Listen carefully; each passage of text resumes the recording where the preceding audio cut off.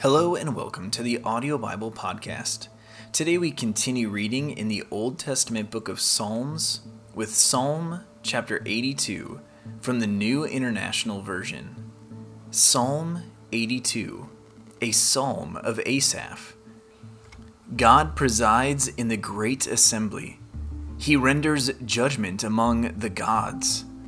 How long will you defend the unjust and show partiality to the wicked? Defend the weak and the fatherless. Uphold the cause of the poor and the oppressed.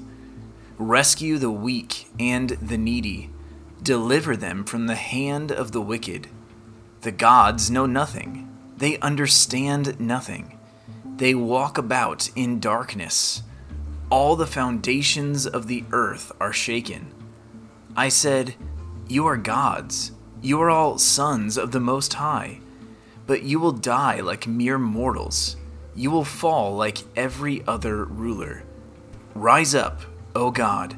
Judge the earth, for all the nations are your inheritance."